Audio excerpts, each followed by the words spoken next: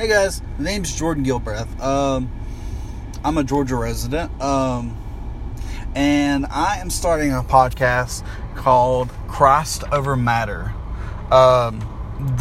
Today's topic in this episode is going to be integrity. Mainly the few Bible verses we're going to be studying are 11:3 in Proverbs, 12:22 in Proverbs, and 13:18 in Hebrews.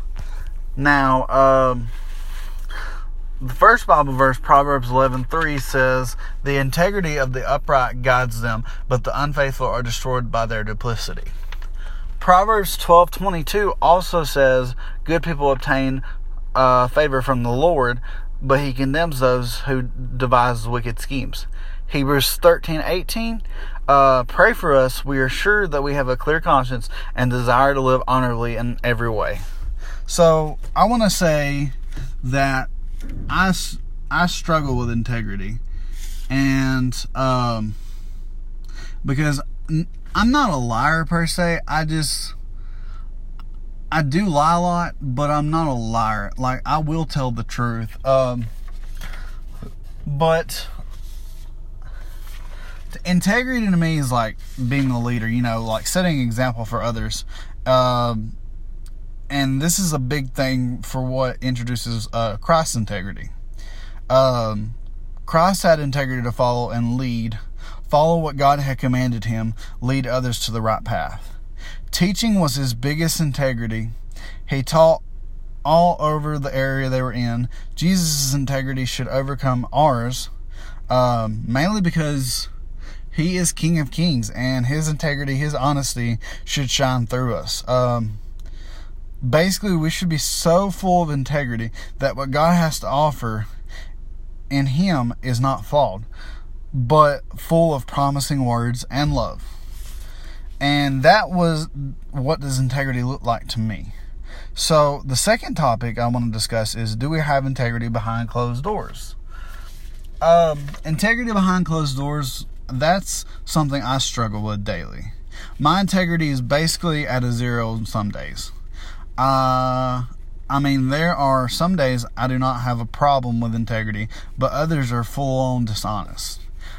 I do not show integrity behind closed doors as much as I should on other days. It just falls out as a lie. But when Jesus is involved, I don't lie about that as much.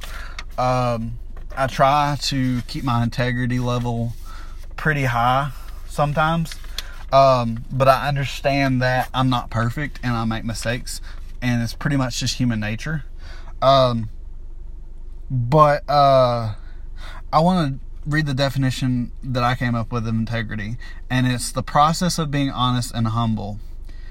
I don't show as much integrity as I should. Could I get better? Yeah, of course.